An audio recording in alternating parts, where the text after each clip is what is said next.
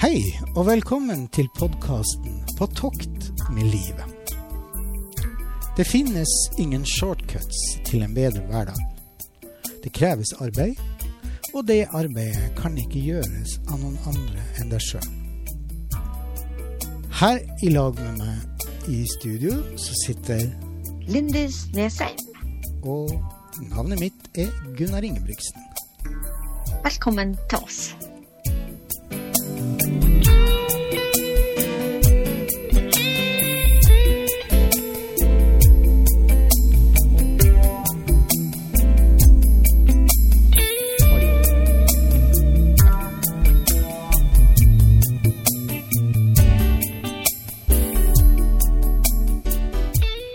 Velkommen til Gunnar og meg som skal ut og jakte på verdier. Det er et stort tema, så vi har valgt å dele det over 2 podcaster. Altså med samfunnsverdier som vi skal ta for oss i dag, og personlige verdier som vi skal komme tilbake på neste uke. Innenfor coaching så spiller verdier en vesentlig rolle. Men de fleste av oss stusser litt når vi blir spurt om hva slags verdier vi har. For hva ligger egentlig i begrepet? Per definisjon så vil det si kvalitet av noe. Ofte så hører vi i media om krenkelser i forbindelse med fotballen. Det kan være personlig art, eller det kan være grupper som MeToo, Black Lives Matter og så videre. Og hvorfor har vi så mye fokus på dette? Er vi blitt mer sårbare?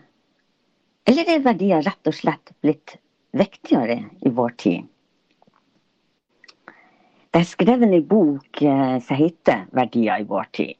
Og det er skrevet av fagfilosofer og forfattere i samarbeid med Odd Fellow-orden. Og der hevdes det at vårt samfunn er bygd på 9 verdier. Så har vi som samfunn noen grunnleggende verdier. Er vi i så fall opptatt av dem? Og etterleves de? Ifølge boka så er det så. Og vi i dag skal ta for oss medfølelse, vennskap, takknemlighet, kjærlighet, tilgivelse, respekt, sannhet, toleranse og nøkternhet. Gunnar. Ja. Ja, altså definisjon, kvalitet av noe. Det høres jo litt diffust ut. Det gjør jo det, og det er kanskje, jeg tenker liksom det at den definisjonen må på en måte være litt diffus, fordi at det omhandler så mange forskjellige aspekter av verdier. Det er ikke sant, det er så mange forskjellige typer verdier vi snakker om. Men hvis man ser på ordet kvalitet av noe, så er det klart at du kan ta kvaliteten av medfølelse, du kan ta kvaliteten av vennskap, og det er alltid, og de her andre verdiene. Og det er jo satt opp imot det som vi snakker om. Altså i denne episoden så snakker vi om alle de her verdiene satt opp imot de samfunnsmessige, altså det samfunnsmessige. Så det blir jo interessant å gå litt mer i dybden på det her da, og se hva det betyr. Det gjør det. Ja, så vi hadde tenkt vi starter med medfølelse, Gunnar, skal vi gjøre det? Ja, det kan vi gjøre. Ja, og medfølelse, det er jo evnen til å føle med mennesker som opplever smerte og fortvilelse, det å bry seg om andres ve og vel. Men hvordan kan vi som samfunn ha en kollektiv medfølelse? Og i hvilke settinger har vi det? Den kollektive medfølelsen, tenker jeg liksom, går litt grann på hvilke grunnverdier vi har som samfunn. Og samfunnet på en måte definerer de her grunnleggende verdiene ut ifra altså vår egen historie, altså hvordan vi har utviklet oss. Hvis du sammenligner nordmenn som har i utgangspunktet levd i et relativt fredelig og rolig samfunn, og går ned til Østen eller på de sydlige breddegrader, som har en helt annen kultur. Vi har en sånn veloppdragen kultur. Vi er vant til å innordne oss. Og i forhold til medfølelse, så tenker jeg jo det at hvis du ser på samfunnsstrukturen vår i forhold til helse og omsorg, for eksempel, så er det jo, man kan jo stille spørsmålstegn av og til hvor bra det er. Men hvis du har bodd i et annet land og sett på den samfunnsstrukturen som er et annet land i forhold til hjelp til når du er syk, og så har vi jo et veldig godt samfunn vi lever i. Det er veldig trygt å leve her, fordi vi blir på en måte passet på. Så kan man jo snakke om detaljene i den omsorgen, men det skal vi ikke gjøre her. Men vi kan jo ta et eksempel på kollektiv medfølelse. For eksempel etter 22. juli, hvor et helt folkeslag, et helt land gikk i rosetog. Ja. Ja. At den viste sympati med de som var etterlatte, med de som var berørte. Vi kan jo også se det i forbindelse med større ulykker, men også mindre. Og det som du sier, innenfor helsevesenet er jo medfølelse kjempeviktig. Fordi å bli ivaretatt gir oss trygghet. Ikke sant? Og vi ser også det at den her kollektive medfølelsen mellom mennesker i dag, på mer sånn globalt plan, kom jo virkelig til sin rett på grunn av, altså den kommer virkelig fram i lyset på grunn av koronaen. Og det her med hvor viktig det blir, eller hvor viktig det er blitt å ta vare på de nærmeste, og ta vare på hverandre. Fordi at forskjellen på naturkatastrofer eller terroraksjoner og sånne ting som er, hva skal jeg si, ganske sånn, de er ganske lokale, relativt lokale i hvert fall, så er jo pandemien noe som gjelder hele menneskeheten. Så den kommer jo veldig tydelig fram, og uansett hvor du reiser i verden i dag, så har mennesker de har den medfølelsen. Jeg synes det er veldig kjekt at du tar fram at medfølelse også er internasjonalt. Altså det er unikt for hele menneskeheten. Og det gjelder ikke bare i lille Norge, men heldigvis at vi evner å kunne bry oss om resten av verden, ja, som lider. Og det kommer jo også uttrykk i forhold til FN, NATO, Røde Kors, ikke sant? Som er på en måte et resultat av en kollektiv medfølelse. Ja, absolutt. Og med dette så har vi kanskje også fått forklart litt bedre begrepet verdi. Altså, en verdi bygger på noe som er positivt, som vi trenger for å ha det godt, ja, og som vårt samfunn trenger for å være et godt samfunn. Og et annet ord for medfølelse er jo empati. Ja, absolutt. Og det ser vi jo, det blir et større og større fokus på den empatien. Men det var medfølelse. Så går vi videre til vennskap. Ja. Ja. Gunnar, har vi vært inne på vennskap tidligere? Vi har det. Nå husker ikke jeg helt eksakt hvilken episode det var. Men vi kan jo kort si at sånn rent, altså Aristoteles, han sier at vennskap er en gjensidig velvilje overfor hverandre og for hverandres skyld. Det synes jeg var veldig godt sagt. Ja, han var jo en klok mann, han Aristoteles. Han ønsker vi velkommen i klubben. Absolutt. Og vennskap går jo, altså, man kan snakke om hva er godt og hva er dårlig vennskap, men jeg tror vi har egentlig dekt det som har med vennskap å gjøre så godt i en tidligere episode. Men det her med å ha venner rundt seg som løfter oss, som støtter oss, og som aksepterer oss, og som godtar at vi har det vi har med oss. Det er ikke bestandig at de trenger å være enige med oss. Hva slags betydning vil akkurat det ha rent samfunnsmessig? Altså det har jo noe med, jeg tenker jo det at hvis man har et vennskap som både støtter og løfter, og som ser de gode egenskapene Så gjennom å være en venn med de egenskapene, så tilfører du noe til en annet menneske. Og gjennom å være en venn som også, hva skal jeg si, pay it forward. Ja, det smitter over. Ja, det står i Bibelen at vær mot andre som du ønsker at andre skal være mot deg selv.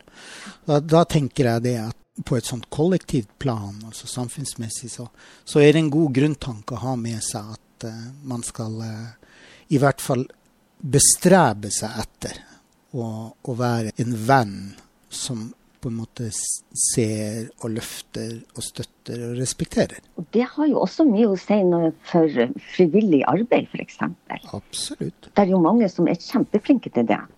Rett og slett fordi at de ønsker å bli besøksvenn. Det kan være i forhold til eldre, det kan være i forhold til syke, det kan være i forhold til innsatte. Altså, ja. Og da viser det jo at den vennskapsverdien får utrolig mye å si for vårt samfunn. Som tilfører goder hvor kanskje regjering eller det nasjonale ikke strekker til alltid. Ja. Og altså, vi har jo noe i Norge som er helt unikt for oss.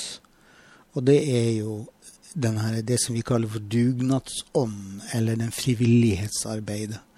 Og jeg ser jo selv, jeg er besøksvenn for eldre mennesker, for å si det sånn, som gjerne har noen utfordringer fordi at de kanskje er mye alene, eller de har ikke det nettverket rundt seg. Og det å se hvor viktig og hvor stor betydning det har å bruke for eksempel noen timer sammen med dem, sitte ned og prate med dem og snakke om det som de er interessert i, eller gjøre ting som de liker å gjøre. Det gir at de får en økt livskvalitet. Noe som igjen gjør at kanskje nettverket deres endrer seg. Det har jeg jo sett. At ved å møte velvillighet og tilstedeværelse og omsorg, så får de også lyst til å søke ut, selv om de er gamle. Og det er noe med det å oppmuntre de til det. Og det er veldig effektfullt. Absolutt. Og veldig viktig for vårt samfunn at det gjør sånne innsatser. Absolutt. Og det kan også være i form av det å danne en velforening, eller ha dugnad på lekeplassen, eller ja. Og da er vi tilbake der også, det som vi snakket om i forrige episode, at vi mennesker har sånt behov for å være nært hverandre og ha den kontakten, at vi finner på ting hele veien. Altså vi arrangerer fester, vi arrangerer det ene med det andre, for å kunne være nær hverandre. Ja. Og da blir jo vennskap ganske avgjørende for å ha det bra. Og vi er jo flokkdyr, så per definisjon. Så det her med viktigheten av å ha et nettverk, det er veldig stort. Det var vennskap, Lindis.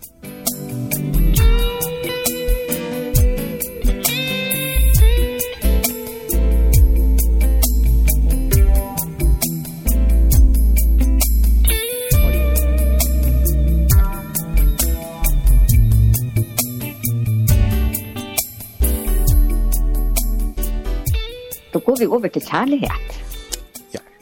Og det har vi snakket veldig mye om i spesielt kjærlighetens 5 språk. Ja. Men også generelt i andre episoder. Så jeg tenkte at vi trenger ikke gå så veldig i dybden på kjærlighet akkurat denne gangen. De fleste har et noenlunde godt begrep om hva kjærlighet er, og også hva slags verdi det betyr for et samfunn at vi viser kjærlighet overfor hverandre. Og da er vi litt grann inne på dette her med ubetinget kjærlighet, Gunnar, så du brenner for, sant? Ja, bare lyst til å si til dere at hvis dere vil høre episoden Kjærlighetens 5 språk, så ligger den da ute på podcasten vår. Vi publiserte det 1. mai, mener jeg husker. Men tilbake til ubetinget kjærlighet. Ja, altså jeg tenker at det snakkes mye om kjærlighet og ubetinget kjærlighet om dagen. Og det der med å gjøre noe eller være noe for andre uten at du skal ha noe igjen. Det er jo det handler om, og det å være i kjærlighet eller være i ubetinget kjærlighet.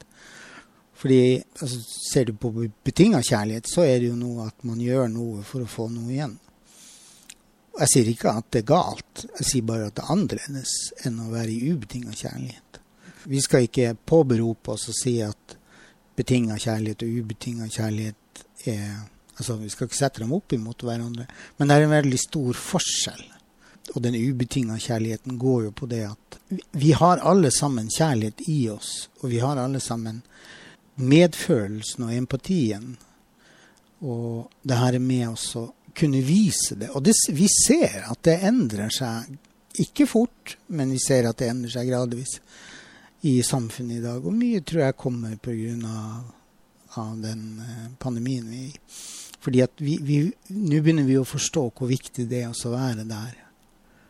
Og vi begynner å forstå det at det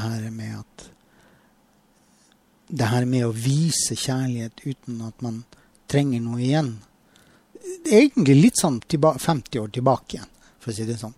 Hvor kjernefamilien var mye, mye større, for det inkluderte kanskje besteforeldre i mye større grad, og tanter og onkler. Sånn at vi var liksom mye tettere hverandre. Vi tok mer vare på hverandre før. Kan det være en grunn til at vi har utvidet det begrepet kjærlighet? At vi omfavner flere og større grupper enn vi kanskje gjorde tidligere? Ja, vi har jo beveget oss i en retning hvor det her med individualitet og selvstendighet har blitt viktigere og viktigere. Hvor selvrealisering har fått et større fokus. Og at vi ser på utdanning, går vi 30-40 år tilbake igjen, så måtte du bruke liksom du måtte bruke ungdomstiden og tidlig voksenalder til å gjøre deg ferdig med utdannelse. Mens i dag så etterutdanner vi oss i hytt og gevær, ikke sant? Og muligheten for å utvikle oss blitt mye større. Og det har jo resultert i at mennesker som kanskje før ville ha tenkt at nei, nå jeg blitt for gammel til det, å ta en videreutdannelse for eksempel, de har muligheten. Delvis fordi at mye av utdannelsen og mye av den etterutdannelsen foregår på nett. Og så det jo voksenutdannelse, altså voksenopplæring i tillegg.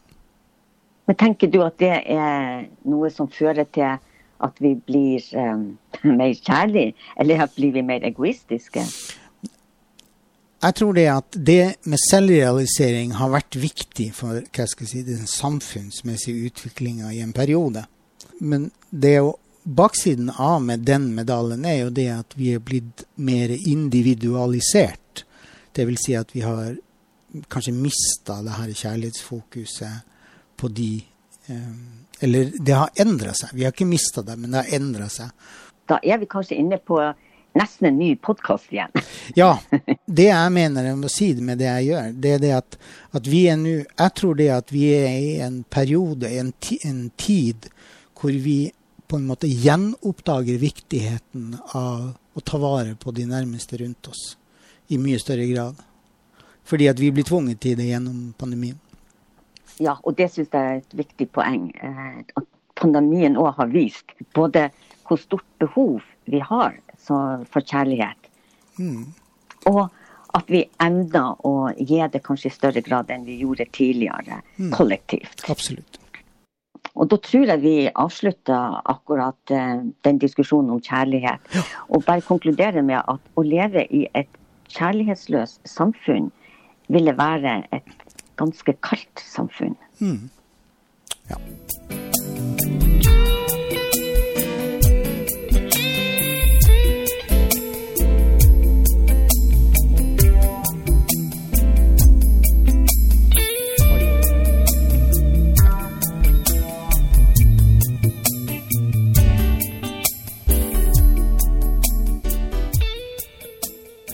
Skal vi bevege oss videre til tilgivelse? Ja, og tilgivelse har vi også snakket om i tidligere podcast-episoder. Kan ikke du gjenta kort, Gunnar, hva det var vi konkluderte med da? Hvis du husker. Ja, altså tilgivelse, det her med å kunne tilgi, det jo det her med å legge bak seg eller etterlate situasjoner eller opplevelser som vonde. Og jeg forfekter jo, jeg tenker jo det at det finnes to forskjellige former for tilgivelse. Og det jo den mentale tilgivelsen. Altså det at du mentalt bestemmer deg for at du skal tilgi et annet menneske eller en annen situasjon. Og så har du tilgivelsen med hjertet, hvor du virkelig går inn i det. Og jeg hadde en interessant samtale, by the way, med min kjære bror om akkurat det her. Hvor vi snakket om det her med, for å kunne tilgi i hjertet, så var det på en måte ikke, det var ikke nok bare å tenke tanken om at nå det som har skjedd, det tilbakelagt stadie. Jeg kan ikke gjøre noe med historien, så nå må jeg tilgi for at jeg skal få en... Og vi tilgir jo primært sett for at vi skal få det bedre. Og når du da i tillegg tilgir med hjertet, så det det vil si at når du klarer å tilgi med hjertet, så vil du også klare å møte det mennesket hvis det lever, eller kunne se på at det mennesket som har forvoldt det som eventuelt har vært, kan se på det med en forståelse av at de kunne ikke ha gjort det annerledes. Det vil si det at handlingene, de aksepterer man ikke. Handlingene som har vært gjort, det uakseptable handlinger. Men mennesket blir tilgitt enten for det de har gjort, eller de blir tilgitt for de handlingene utifra sin historie.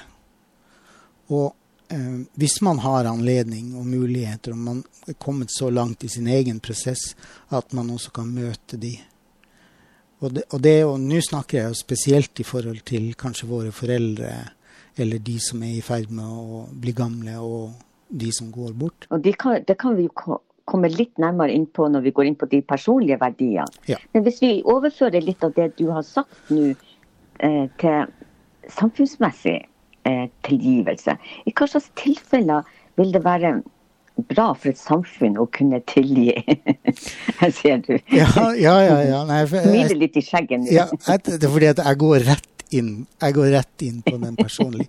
Men for å si det sånn, jeg tror det at for at mennesket, altså for at vi som et samfunn skal bli flinkere til å tilgi, så vi nødt til å gjøre noen sånne oppgjør med oss selv.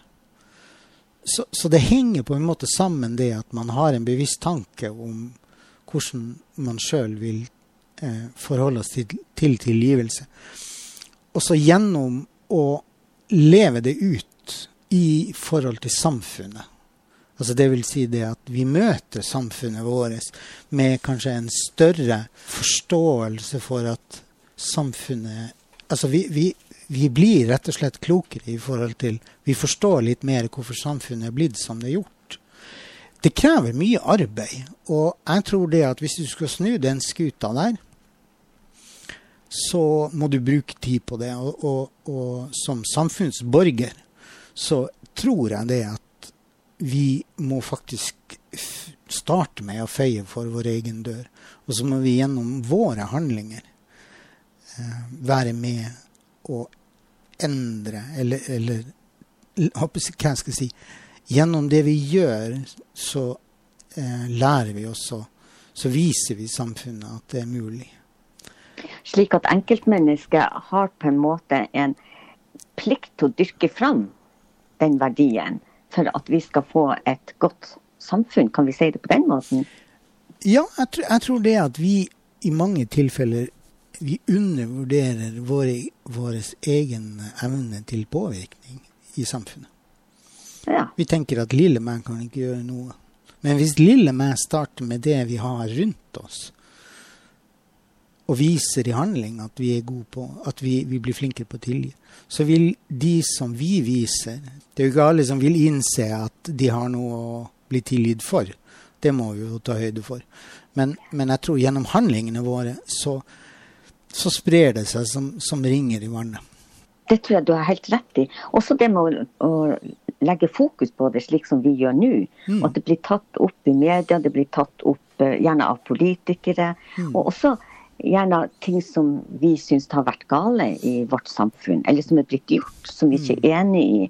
At vi har en evne til å tilgi enten det en politiker eller det et enkeltmenneske. Eller vi kan ta for oss kriger som blitt begått, handlinger. Altså, for eksempel hvis vi tar opp det som Nav gjorde i forhold til disse menneskene som uforskyldt kom i en fryktelig vanskelig situasjon.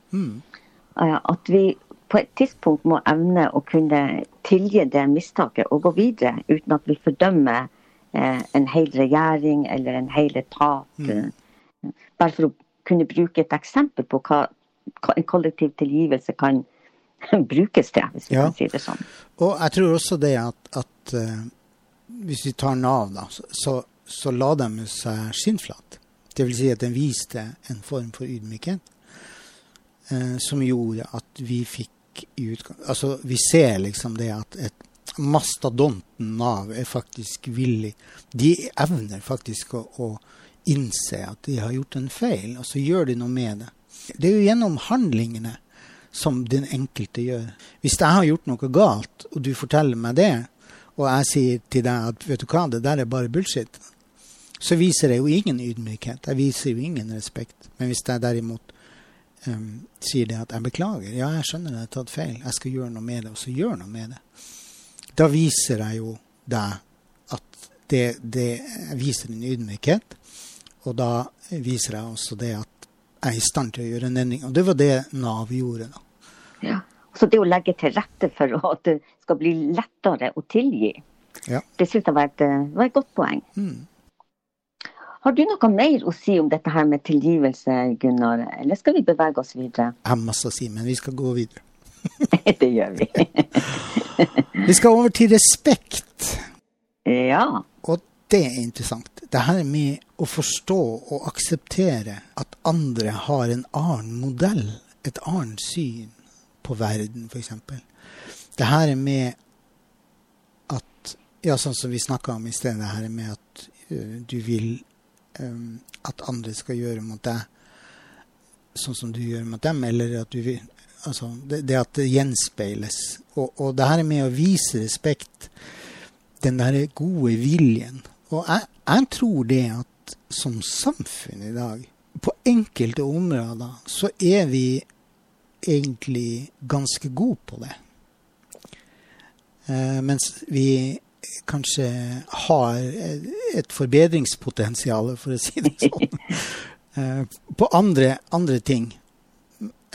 Men jeg tror det her med, igjen så handler det veldig mye om, hvis vi skal se på den samfunnsmessige delen som vi lever i forhold til respekt, så selv her må vi gå inn og se på oss selv. Altså, hva slags forhold har vi til begrepet respekt? Hva slags forhold har vi til den verdien av hva respekt egentlig er? Hvis vi setter dette i en helt spesiell situasjon, som for eksempel, vi har jo nå et stadig økende problem med politikerforakt. Som er ganske skremmende å se, og hva folk kan tillate seg å skrive og trakassere, hvordan de trakasserer enkelte politikere. Og det vil jo jeg si er definitivt mangel på respekt. Så hva slags forbedringspotensial har vi der? Hvordan kan vi endre på dette? Kjære vene. Ja, det var litt for vanskelig spørsmål å stille deg på morgenkvisten. Men... Eller for å si det sånn, altså, jeg tror ikke det er én sannhet. Jeg tror ikke det er én fasitløsning på det. Men igjen så tror jeg det at hva er årsaken til at vi har så liten respekt? Og det enten er en politiker, eller det er større samfunnsstrukturer som stat og kommune og alt det her, så handler det kanskje veldig mye om at hvis du ser for eksempel en politisk valgkamp, hvor de står og lover det ene og det andre og det tredje for å få velgere. Og når man da er ferdig med den valgkampen, og disse politikerne skal liksom ta det her ut og begynne å gjøre noen endringer med det, så er jo ofte så er det her styresettet vi har i Norge veldig sånn makrobasert styring. Det vil si det at det fryktelig vanskelig. Og jeg tenker mange ganger på det at de her løftene, valgkampsløftene som politikere kommer med, der har mange tenkt på hvor mye har de egentlig puttet fingeren i jorda. Ikke i forhold til velgerne, ikke i forhold til, for jeg tror det at der ligger et genuint ønske om å gjøre en endring, men den politiske samarbeidsstrukturen som finnes i den norske regjeringen i dag, den er veldig, for det første, den er veldig byråkratisk, og den er veldig tungrodd, ikke sant? Og det her med realitetsorientere de løftene man kommer med, hvor realistisk er de egentlig? Og da tenker jeg liksom det at jeg kan forstå at mange mister respekten for politikere i dag. Og uten at jeg nødvendigvis trenger å være enig med dem i det. Jeg har en sånn tanke om at de som sitter i regjering i dag, det er liksom, hva skal jeg si, det er liksom siste rest av den gamle tankerekka inne i politikk.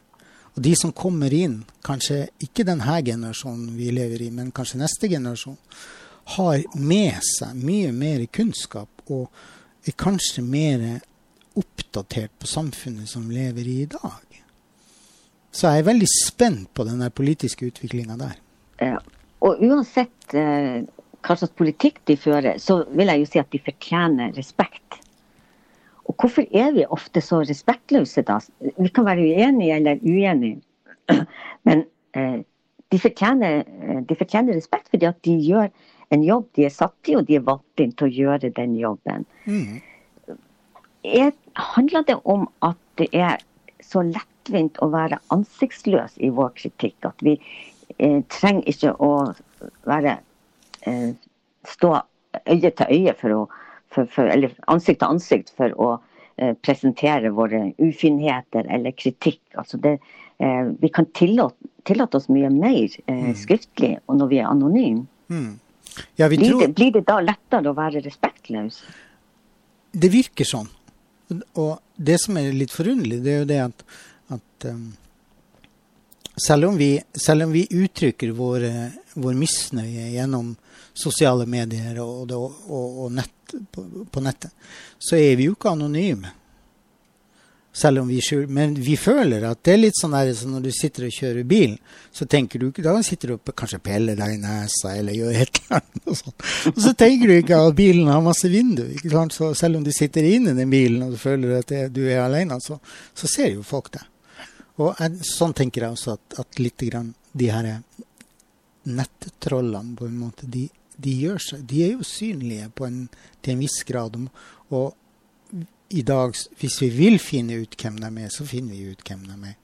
Jeg tror det at når vi kommer med en anklagelse, for å si det sånn, i det vi har skrevet den anklagelsen, eller den kritikken, og trykker på enter, og så har publisert det, så har vi kanskje en tanke og en følelse av at vi blir ikke gjort ansvarlig for det vi sier. Det er bare i en strøm av andre, så blir vi liksom bare en sånn. Men jeg tror årsaken til at vi kritiserer så mye, det er at, og det har kanskje noe med den norske kulturen å gjøre. Og det er mulig at jeg blir litt upopulær nå når jeg sier det her, men det er noe med det her at vi er veldig gode å klage. Men vi klager ikke til den gjelder. Vi har det her begrepet kos med misnøye, det tror jeg er ganske utbredd. Vi klager i krokene. Ja, og i stedet for å på en måte klage til de det gjelder, så klager vi til hverandre, og så bygger vi opp den her misnøya. Og hvordan vi skal bli flinkere på å vise respekt sånn globalt sett, samfunnsmessig. Igjen, så er jeg tilbake igjen til liksom, hvor er du hen? Individet. Ja. Hva slags tanker har vi om? Begynne med seg selv. Ja. Og så bare fastslå at det viktig å ha respekt i et samfunn. Absolutt. Og at det flere av oss som anerkjenner og går inn for at vi skal bli flinkere på å vise respekt, så har du den smitteeffekten igjen, at det også går ut på utover hele samfunnet vårt. Men igjen også at våre folkevalgte også viser respekt i forhold til oss som velgere. Og det sikkert veldig mange andre områder også i samfunnet i forhold til dette her med respekt. Det kan være respekt for andre nasjonaliteter, annen hudfarge, andre meninger. Trosretninger. Ja, dersom vi ikke flinke til å respektere andre, så vil vi få et mye mer urolig samfunn, vil jeg tro. Og kanskje et samfunn som vi ikke nødvendigvis har lyst til å leve i. Og det, når jeg ser på de unge som kommer i dag, og ser på de som vokser opp og skal liksom overta stafettpinnene når vi borte, så ser jeg jo det at de har en helt annen holdning til andre kulturer, andre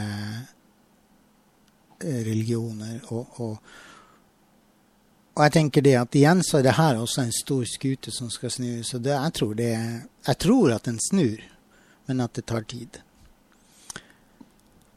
Det var respekt, Lindis.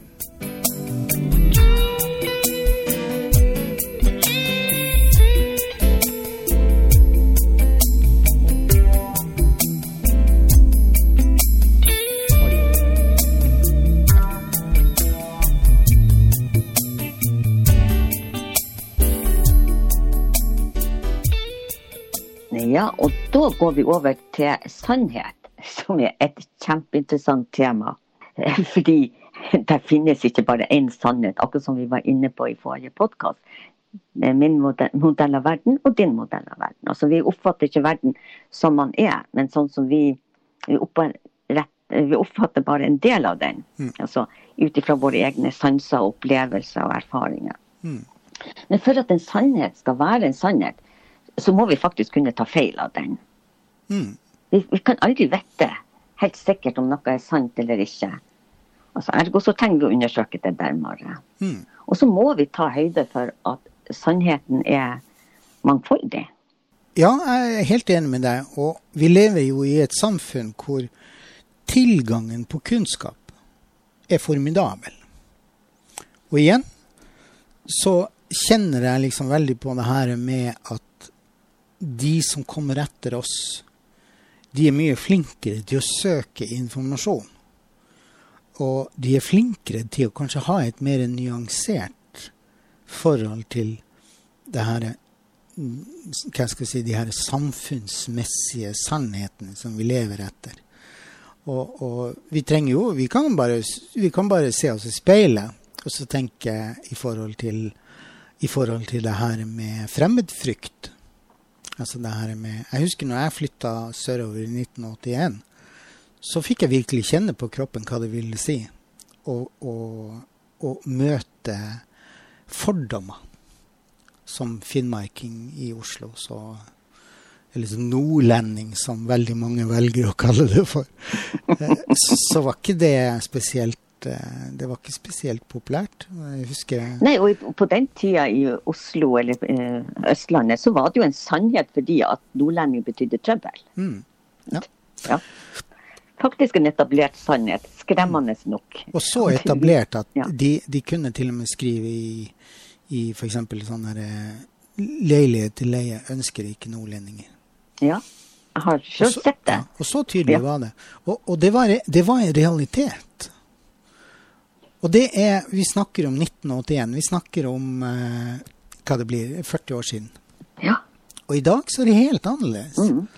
I dag så ser vi på skolene så det mange nasjonaliteter. Vi kan reise hvor som helst i Norge, og vi opplever flerkulturelt samvær, eller samfunn med som flerkulturelle.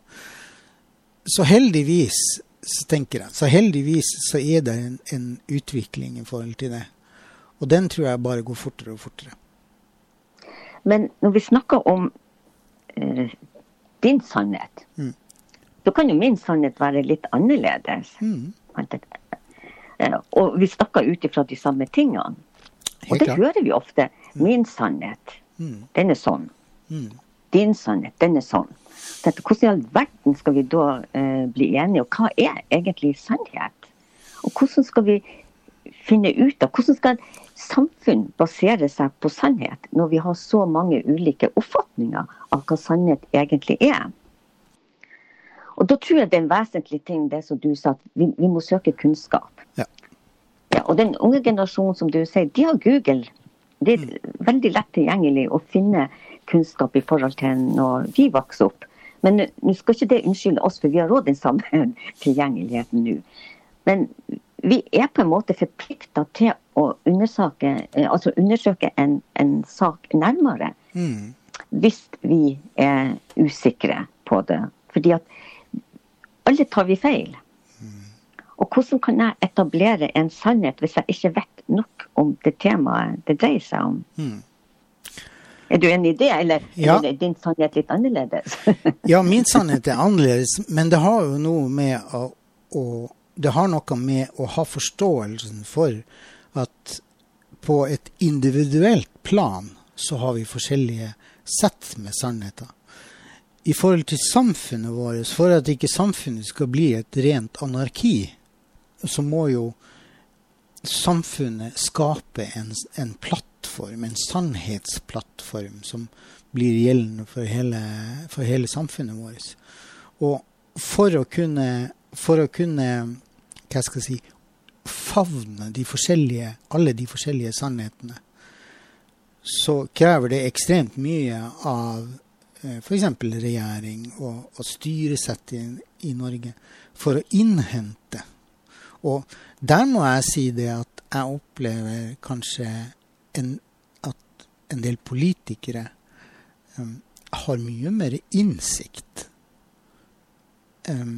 sånn på et globalt plan på det her med sannhet som samfunn.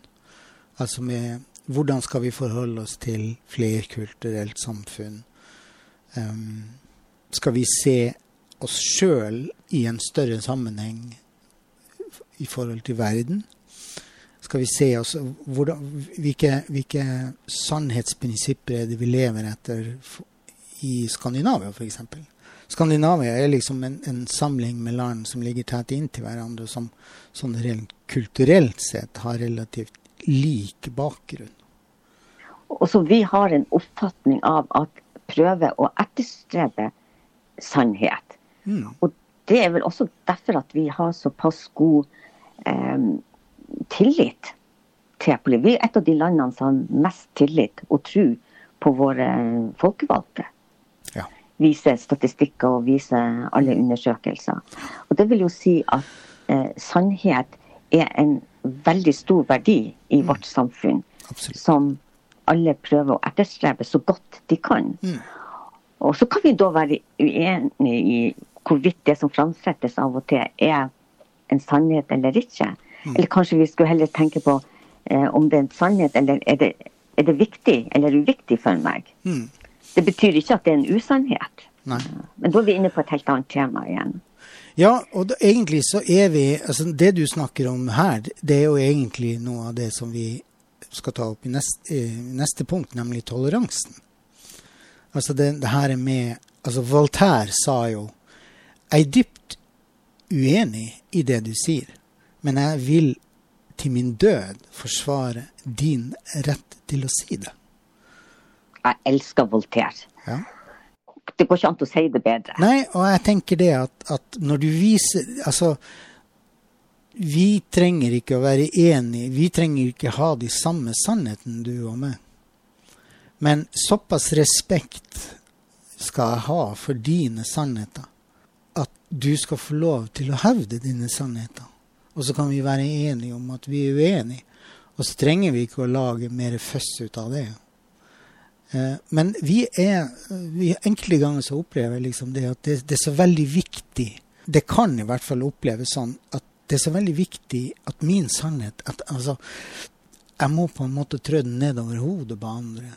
Nå gjør ikke jeg det, men jeg må innrømme det at jeg var kanskje i større grad enn sånn som skulle forfekte at min sannhet den eneste. Og det var jo kanskje mye på grunn av utrygghet, men det skal vi komme tilbake til i neste episode. Jeg har også fått hørt det av og til, spesielt i min ungdom, at du trenger jo ikke banke dine meninger inn i hodet på andre.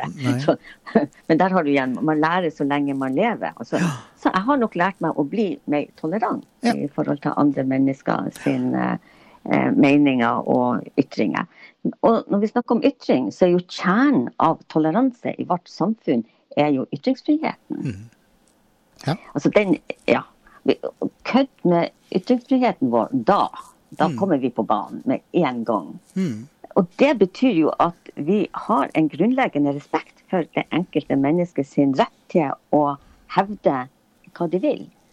Det en del av menneskets frihet, tenker jeg.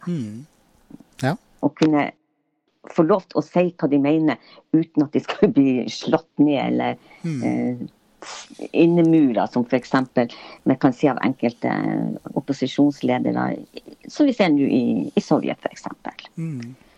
Ja, for demokrati og diktatur. Riktig. Sant? Som da et totalt toleransefritt samfunn i forhold til vårt da. Det sikkert det sannhet med modifikasjoner, altså, men og der det jo på en måte altså det som styrer landet, som definerer hva som en sannhet.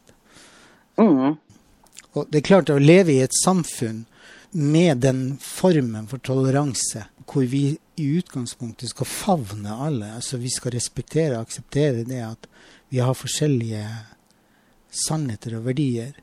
Men det jo liksom sånn, hvis du ser på en sånn, hva skal jeg si, hvis du tar den her, skal jeg så vidt bevege meg, sette lilletåa inn i et minefelt, men hvis du ser på de nye landsmennene som kommer til Norge i dag, så kommer, altså det eneste vi tenker på, det jo det at de kommer til oss, de må respektere det landet vi lever i, de må respektere de reglene som vi har, uten tanke for at hva det de kommer ifra.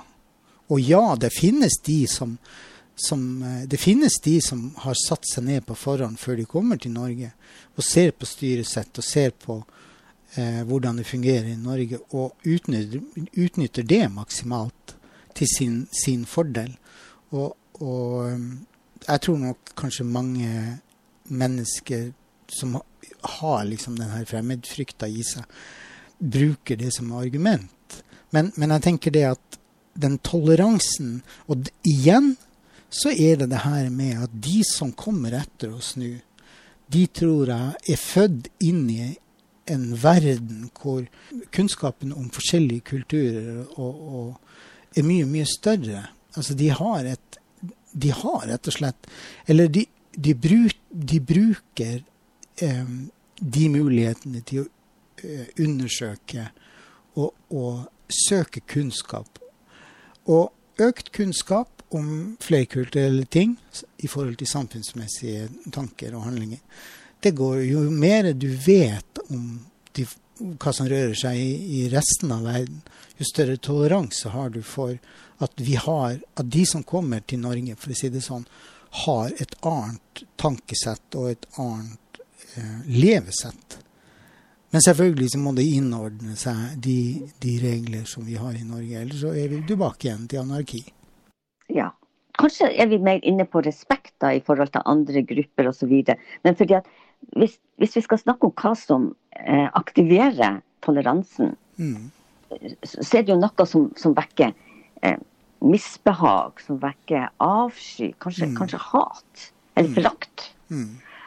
Og da det snakk om, ikke å være overbærende, men det snakk om å holde ut noe.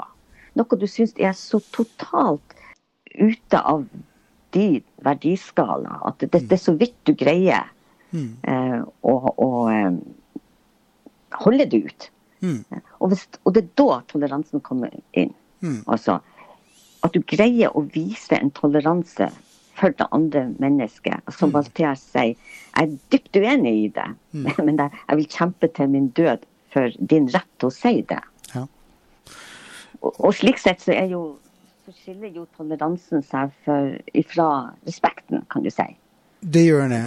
Fordi at det må ligge et sånt dypt misbehag. Men samtidig så toleranse og respekt veldig, veldig nært knyttet sammen.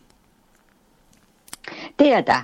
Men for at vi skal få kjenne på toleranse, så må vi ha en negativ holdning til det fenomenet vi snakker om. Er du enig? Ja, grovt sett så ja. Det kan vi diskutere mye. Ja, det kan vi gjøre. Ja. Men ja, jeg trenger ikke å være helt enig, men jeg skal forsvare din rett til å si det. Ja, takk skal du ha, Gunnar. Det var veldig tolerant. Skal vi gjøre oss ferdig med toleransen, og så skal vi gå over til nøkternhet? Jeg har bare lyst til å avslutte akkurat dette med toleranse, at vi bruker den verdien til en måte å styre oss selv på. Altså, at vi bruker fornuften i stedet for følelsene.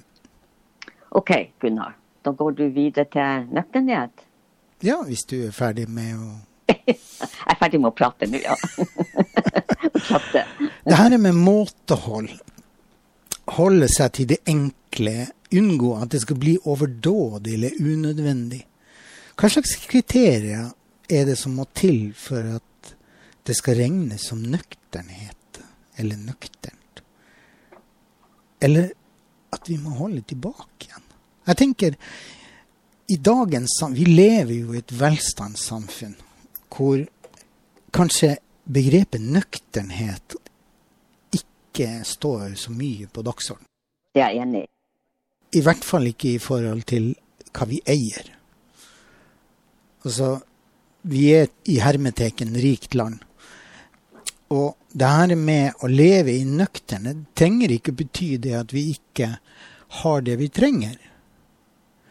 Men det er liksom sånn at vi lever i et sånt bruk- og kastsamfunn. Og hvis man tar seg en runde på Finn og ser på hva som gis bort eller selges bort eller hva det enn måtte være, så er det jo, så tenker jeg liksom det at har du mye penger, så trenger du ikke å tenke på hva ting koster. Du bare skaffer deg det. Men har du lite penger, så får du et helt annet forhold til nøkternhet. Ingen av de to delene er feil, eller dårlige, eller mindre dårlige. De er bare forskjellige. Og jeg tror det at det her med sett i et samfunnsmessig perspektiv, det her med å ha en tanke om nøkternhet, er jo også med, du kan si, du har den ene delen hvor du har liksom det forbruket vi har, altså de som sitter i altså næringskjeden, handelsstanden og næringskjeden som på en måte pusher ut. Går vi i butikken i dag, så er vi overfylt av tilbud. Ikke det at det er gærent i det hele tatt. Absolutt ikke. Men jeg tenker det at det her med å leve i nøkterne trenger ikke å bety at vi skal gå på kompromiss med å ha det godt. Men det her med viktigheten av gjenbruk, for eksempel. Der er du inne på et kjempeviktig tema. For det tror jeg tror nøkternhet er en verdi som blir mer og mer viktig etter hvert. Og som absolutt, nå kan du komme igjen med neste generasjon, for de har absolutt sett verdien av nøkternhet, og gjør en kjempeinnsats med gjenbruk etter hvert. Til jul, for eksempel, så kom mine barn og sa, sånn forsiktig, mamma, i år med julegaver så tenker vi gjenbruk. Har du en bok du ønsker å gi videre? Har du et klesplagg? Har du noe som du ser? Har du en gjenstand, en arving? Altså, ikke kjøp noe nytt, ikke kjøp noe vi ikke trenger. Og det synes jeg er en veldig fin tankegang, fordi forsøpling er et kjempestort problem. Altså, det naturmessige, det som det snakkes om hele veien i dagens, også på verdensbasis, Vi trenger å bli mer nøkterne I forhold til vårt forbruk, I forhold til vår tankegang. For vi kan være nøkterne både I tanker og I handlinger. Og som du sier, det å være nøktern betyr ikke nødvendigvis at du skal måtte leve I fattigdom eller usselhet, eller ikke unne deg noe som bra. Det betyr egentlig bare å la være å leve I overdådighet. Og snakke om nøkternhet I en sånn et samfunnsmessig perspektiv, så det noe med å stille seg de her, og igjen så går det på deg som person, stille seg de her spørsmålene. Hva det som gjør deg lykkelig? Og hvorfor gjør det deg lykkelig? Ja. Jeg gleder meg til vi skal gå løs på den her I neste episode. Personlige verdier, ja.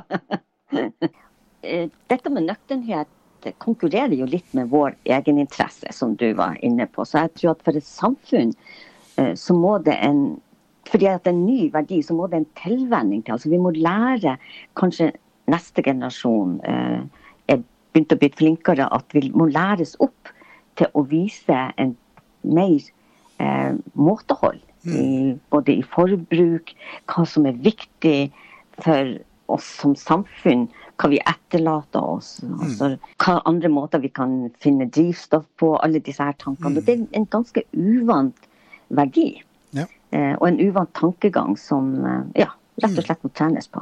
Ja, altså det her med begrepet nøkternhet, det jo et veldig subjektivt og individuelt tema, som kanskje også omfavner alle de andre temaene vi har vært inne på I denne episoden. Og utifra et sånt der samfunnsmessig perspektiv, så kan nøkternhet være en eller annen form for rettesnor, som omfavner alt fra levestandard, materiell trygghet, forhold til alkohol, seksuelle preferanser og legninger, og mestring av hvem vi altså vårt sinn, vår tro, åndelig overbevisning. Temaet nøkternhet, det har ikke vi diskutert så veldig mye I. Nei, det har vi aldri vært inne på. Nei, og jeg tenker det at I neste episode så tror jeg nok vi kommer til å vie akkurat det temaet litt mer oppmerksomhet, for det igjen som handler det litt om våre personlige preferanser. Men det handler også om hva vi forventer av omgivelsene. Og også naturligvis hva vi forventer av oss selv, og hva vi I samfunnet kan identifisere oss med. Ja, og hvis vi som samfunn skal leve I en nøkternhet, så tror jeg også det handler veldig mye om kunnskap.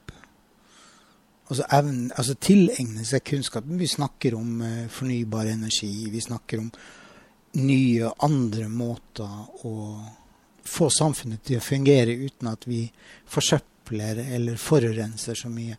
Og der må jeg virkelig applaudere de unge, for de helt rå på å tenke nye tanker.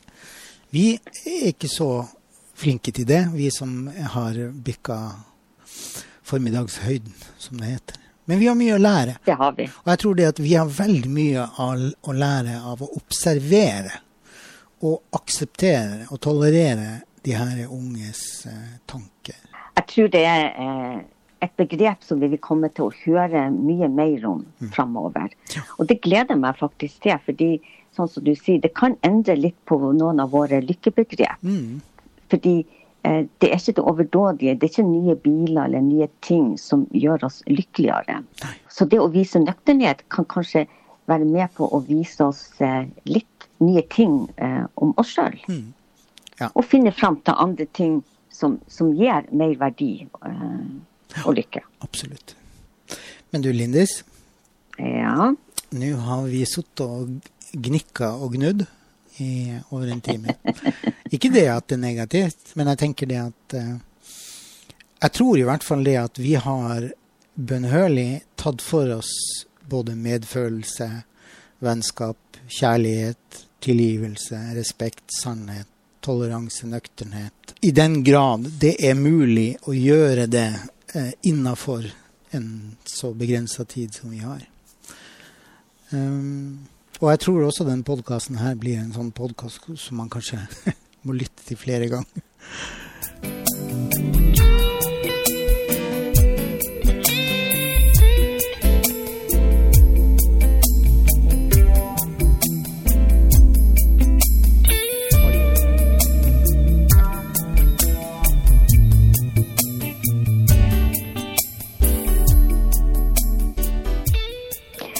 Eneste vi ikke har vært innom det takknemmelighet, men vi har jo kanskje snakket om det tidligere i andre settinger, i andre episoder. Men det kan vi komme tilbake på når vi i neste uke på personlige verdier. Men som samfunnsmessig så tenker jeg at takknemmelighet kan være en god verdi, fordi at det handler om vår evne til å sette pris på kanskje gaver vi får i form av ord, handlinger, kjærlighet, og hva vi er i stand til å gi andre. Og så tenker jeg også det at vi skal også tenke oss litt om i forhold til hva samfunnet gir oss. Det samfunnet vi lever og er en del av.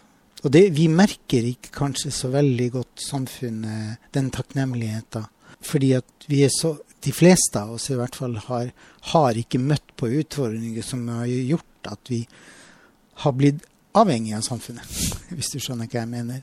Ja, jeg skjønner hva du mener. Og jeg må si det at jeg har bodd i utlandet og fått kjenne på hvor ille det kan være å ikke være en del av, jeg håper å si, det her matnyttige delen av samfunnet, altså folk som av forskjellige årsaker faller utenfor. Enten det er sykdom eller det, hva det måtte være. Og da fikk jeg virkelig se hvordan det norske samfunnet egentlig er. Og nå står jeg jo der at jeg er kommet dit at jeg har behov for å få hjelp. Og det merker jeg jo i møte med samfunnet fra der jeg står i dag.